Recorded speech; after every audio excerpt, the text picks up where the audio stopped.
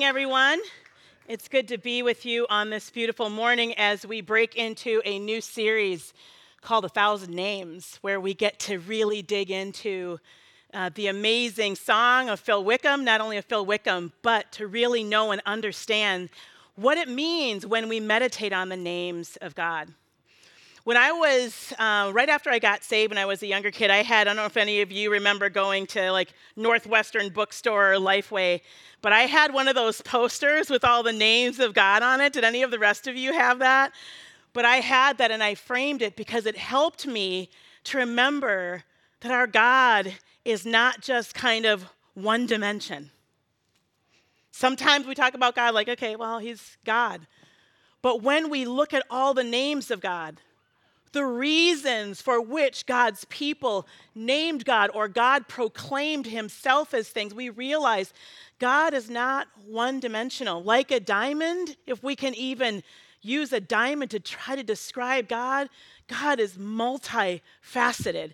And as we learn the names of God, what those names mean, why they reveal something deeper about God to us, it is so helpful in us going deeper and wider. So for all of us who love Phil Wickham, thank you, Phil Wickham. We're all the Phil Wickham fans in here.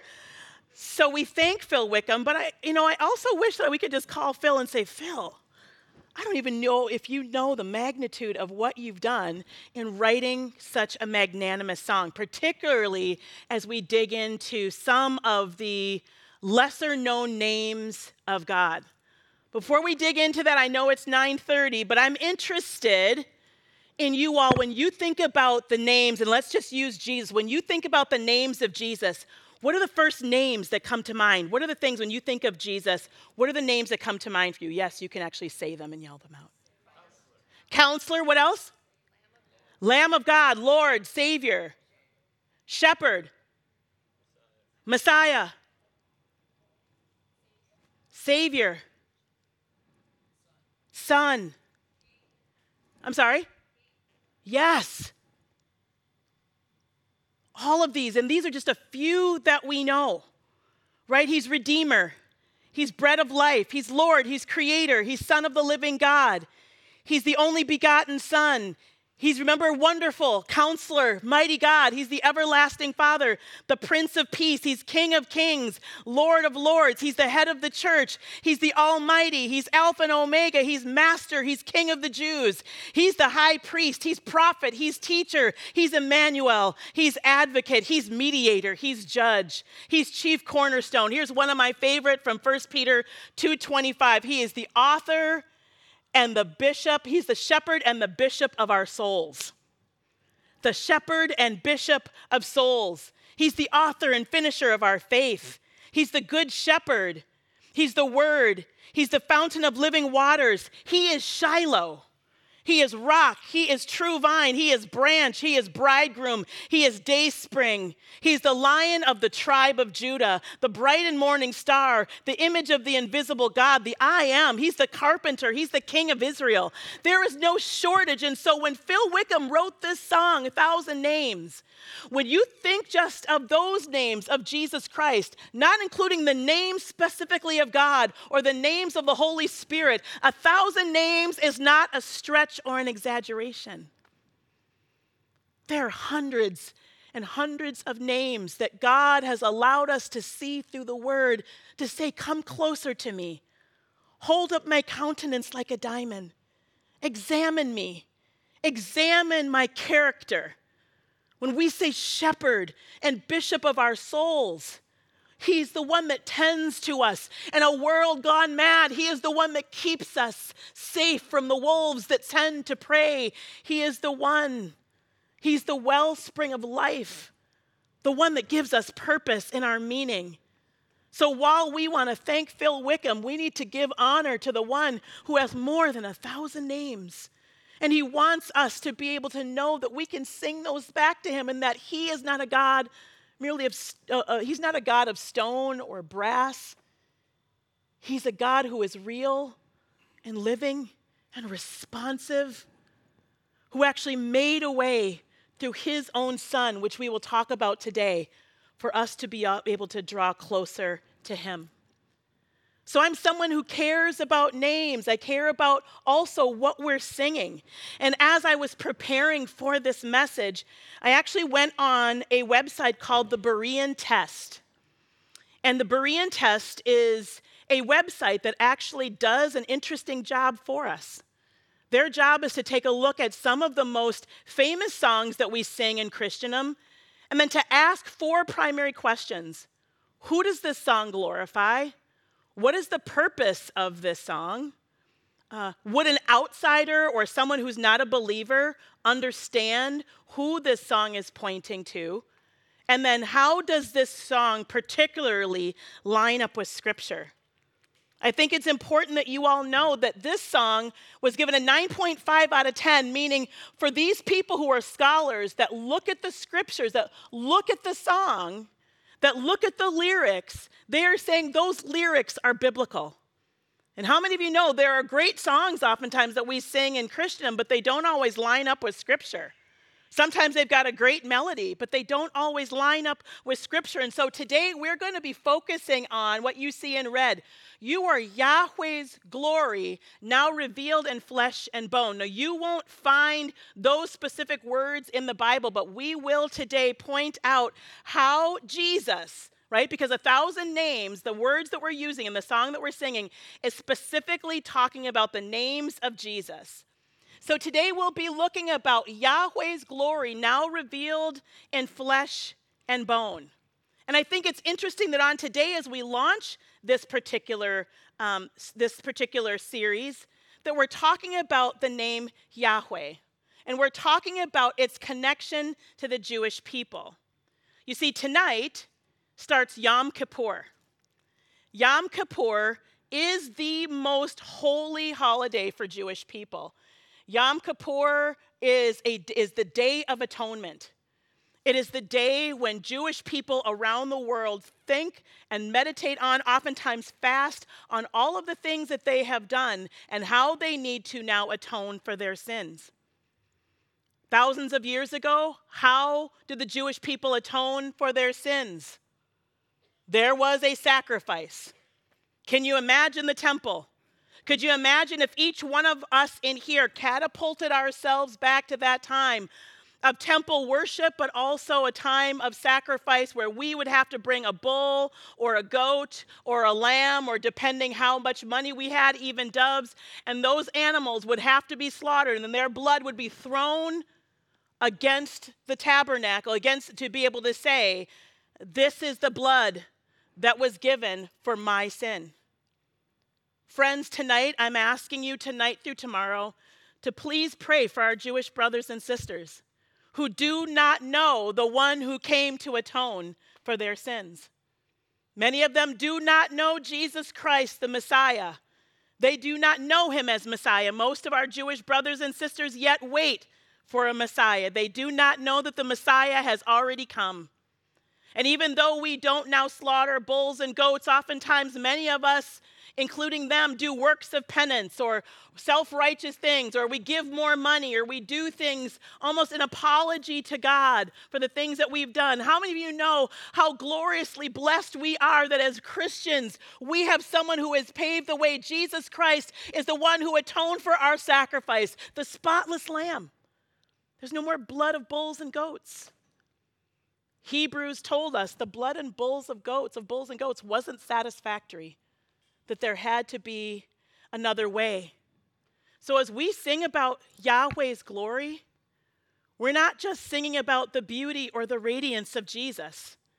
We're talking about the sacrifice of Jesus that grafted us in, that allowed us now to be a part of giving glory back to God. This may look like a simple phrase in a great song by a great man, but I assure you that when Phil Wickham didn't just say he's the Father's glory, but Yahweh's glory, he was giving us a history lesson. So let's dig into the scriptures for today. I want us to begin by looking at Colossians chapter 1, verses 15 through 20. For those of you who have your Bibles, open them. And I hope that as we read these 5 verses, you will see additional names for Jesus in these 5 verses. Let's look at Colossians 1, 15 through 20 as we dig into Yahweh's glory revealed in flesh and bone. The Son is the image of the invisible God, the firstborn over all creation. For in him all things were created, things in heaven and on earth, visible and invisible, whether thrones or powers or rulers or authorities. All things have been created through him and for him. He is before all things, and in him all things hold together. And he is the head of the body, the church. He is the beginning and the firstborn from among the dead, so that in everything he might have supremacy.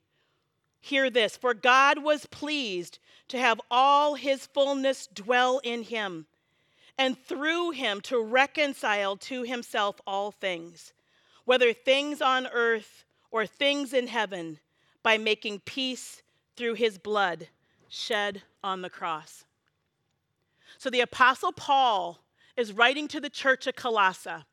And here in these 5 verses, he is showing us some miraculous things about who Jesus is.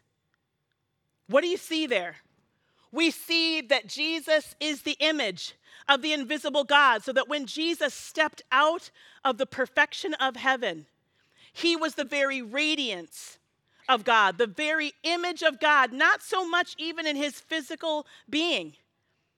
Isaiah tells us that when Jesus walked the earth, there was nothing that would have ascribed us to him. Jesus wasn't beautiful. He wasn't 6'4". He wasn't any of those things. He wasn't a bodybuilder. In fact, if Jesus walked in here today and sat down, most of us wouldn't have paid attention to him. So what does it mean that he was the image of the invisible God? That means all of the attributes and the glory of who God was revealed in Jesus Christ himself. Wrapped in the flesh of this man was the very image of him. He is the firstborn over all creation. That is one of those words, you all. When we see those, underline it and study it out. What does it mean that Jesus Christ was the firstborn over all creation? In him, all things were created. That points to Genesis and tells us from the beginning, Jesus was there. He is a part of the creation, the Godhead. Let us make man in our image, plural. Father, Son, Spirit were present at the very beginning. Things in heaven and things on earth, visible and invisible, meaning that Jesus did not just create the ground that we stand on, but the angels that we see, the angels that were cast out, all things that we can see and not see were created by him. Thrones, powers, rulers, authorities, all things have been created through him and for him. For him. That means when we say every knee shall bow while we see sin in the world, the purpose of every person and everything is to give glory back to him, whether they realize it or not. All things were created by him and for him. He's before all things, and in him all things hold together. Does that give anyone reason to praise that it's not the government, it's not my funds, it's not my bank account, it's in him. Everything holds together. Things don't fly apart because Jesus has us right here in his hand. Even the tough stuff, even the things when we say, why God? There is nobody that can take you out of God's hand. Right now, Scripture says we may see in a mirror darkly. We don't understand all things, but I guarantee you, Jesus is like, I got it. I got it. It's in my hands. I've got it. And one day, though you can't see it now, one day you will understand. So it's telling us that. He's the head of the body. There's another name for you, the church. He's the beginning and the firstborn from among the dead. There's another name for you, among the church, so that in everything he might have supremacy. There is no one greater than Jesus Christ, past, present, or future. No one is greater than the God that we serve. But look at this. For God was pleased to have all his fullness dwell in him, and through him, there's the Lamb, through Jesus Christ to reconcile to himself all things, whether things on earth or things in heaven, by making peace through his blood. There is the Lamb. There is no way that we would be sitting here. There is no way that we would be worshiping unless there was a sacrifice. And there points to the sacrifice. It points to the end time, that there will be a time when Jesus Christ will come back. He will judge the living and the dead. But the only way that we, who were not born Jews, were grafted in is because Jesus, the perfect Lamb, had to be the sacrifice to make peace by shedding his blood on the cross. It's not small, guys. This is why we study the Word of God. This is why, and as God opens our eyes to the magnitude of who he is, when Phil Wickham says, I am lost in wonder in all you do, we've given you, you have 1,000 names, and we're going to sing them back to you, because in different times of our lives, how many of you have needed him not just to be Savior, you've needed him to be friend? Sometimes we don't need him just to be friend. We need him to be provider.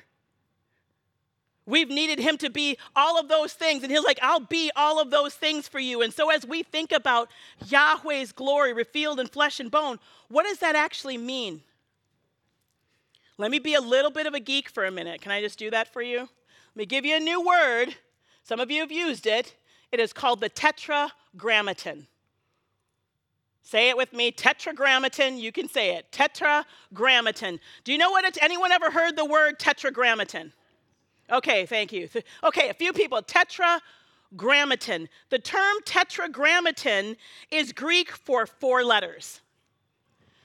Yod, He, Vav, He. What we see as Yahweh, when we look at Yahweh, you see I've put consonants or I put vowels in there.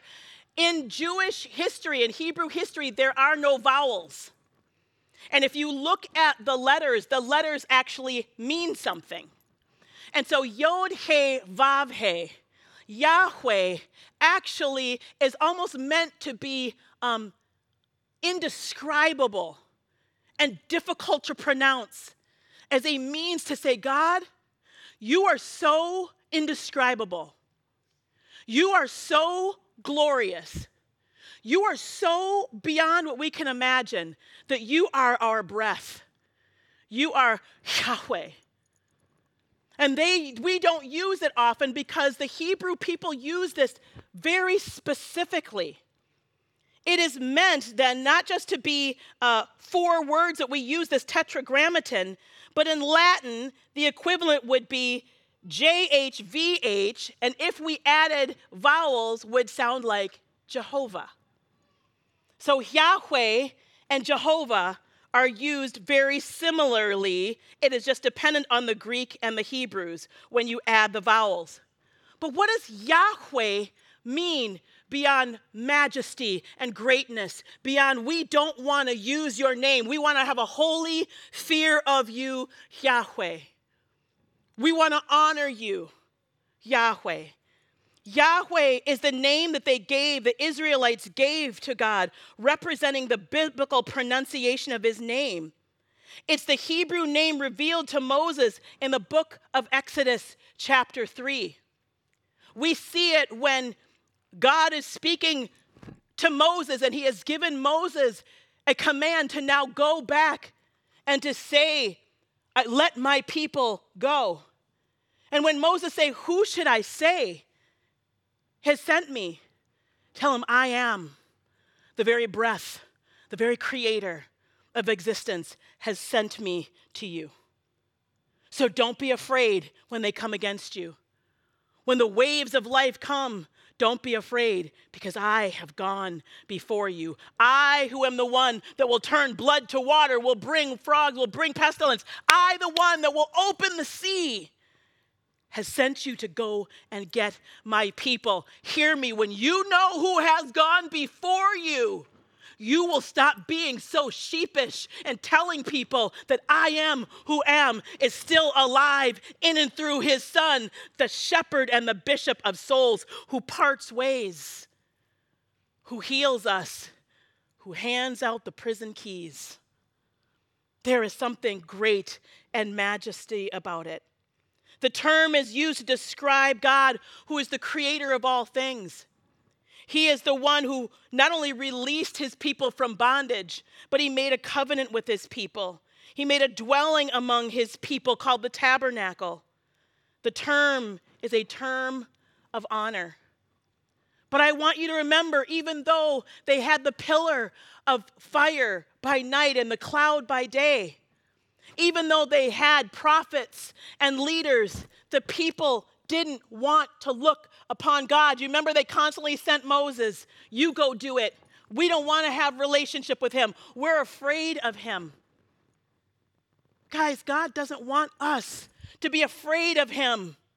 And so he tried through the Abrahamic covenant, through the salt covenant, through the Davidic covenant, through the blood of bulls and goats, through prophets to try to say, come back to me. He gave them law and order so they knew what sin would be. They'd have good kings, and then another king would come who was corrupt. They didn't always want to put their faith in Yahweh, so they would turn their face to other gods. And there were times when God had to allow his people to suffer so that they would know you cannot serve two masters. You cannot have your foot in the camp of Baal and have your foot over here with Yahweh. You must be a single-minded people.